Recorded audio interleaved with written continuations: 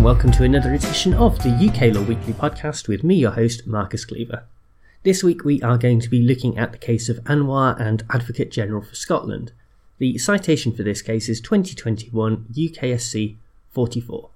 This week we are looking at an employment law case. The appellant, Miss Anwar, originally brought the claim against her former employer and her former line manager for workplace and work-related harassment on the basis of her sex, race and religion in breach of Section 26 of the Equality Act 2010. From her perspective, the good news was that she won that claim and was awarded nearly £75,000 in damages, but unfortunately she was not able to enforce the award because it is alleged that her previous employer deliberately dissipated their assets in order to avoid paying compensation. In this case, Anwar submits that she should have been able to obtain the interim remedy of arrestment of funds by relying on her tribunal claim, as this would have essentially freezed the former employer's bank account. The problem is that while the tribunal can hear the claim, it does not have the power to grant diligence, which, in Scots law, is the term used to describe forms of debt collection, including the arrestment of funds. With this in mind, Anwar brought a judicial review against the government, where she argues that it has failed to properly implement two EU directives, known as the Equality Directives, because there is not sufficient interim protection in place for successful workplace and harassment claims. Anwar lost in the lower Scottish courts, and so now she appeals to the Supreme Court, which is where we pick things up. There are two key principles that underpin EU law, and these are the principles of equivalence and effectiveness. While the principle of equivalence means that domestic remedies must be equivalent to remedies under EU law, the principle of effectiveness means that member states must not render the exercise of rights granted under EU law to be impossible or excessively difficult. With that in mind, the first question for the justices was whether the Court of Session or the Sheriff Court has the power to grant a warrant for diligence on the dependence of an application to the Employment Tribunal by a worker who alleged unlawful work and workplace-related discrimination or harassment on the grounds of sex, race, religion or belief.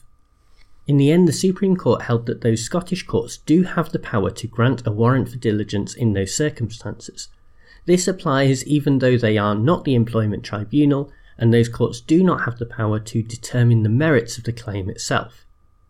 Following on from this, the judges then had to decide whether the fact that an applicant in the Employment Tribunal has to request a warrant for diligence from a completely different court breaches the principles of equivalence or effectiveness that we talked about earlier.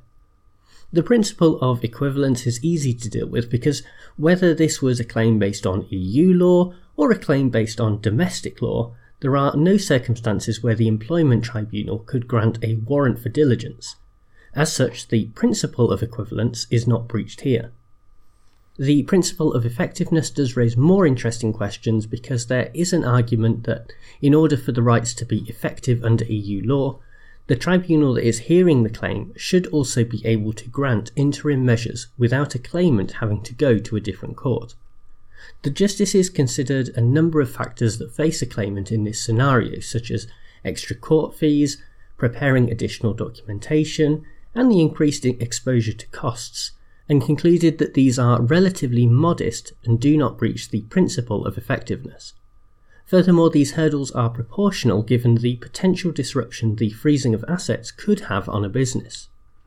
There was also an argument that the principle is breached because the jurisdiction of the court to grant interim measures is not expressly stated in legislation and instead derives from case law, but it was held that this does not affect the clarity of the requirement.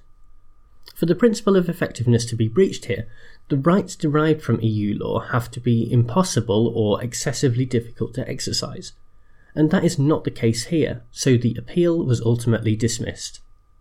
Overall, I'm inclined to agree with this decision because that standard of effectiveness is a pretty low bar for member states to overcome, and so while it would have been inconvenient for Anwar to seek a warrant for diligence, it was certainly not impossible or even really difficult.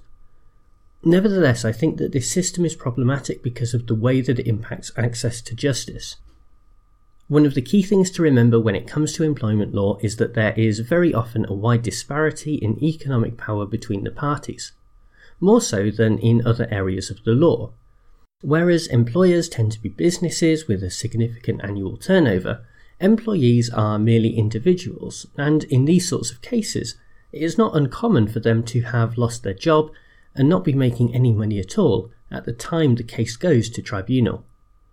As such, a labour law generally has to accommodate this by ensuring that employers cannot simply bully employees using their economic power.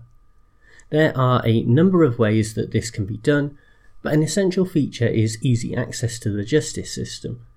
That is a big part of why we use tribunals in this area of the law.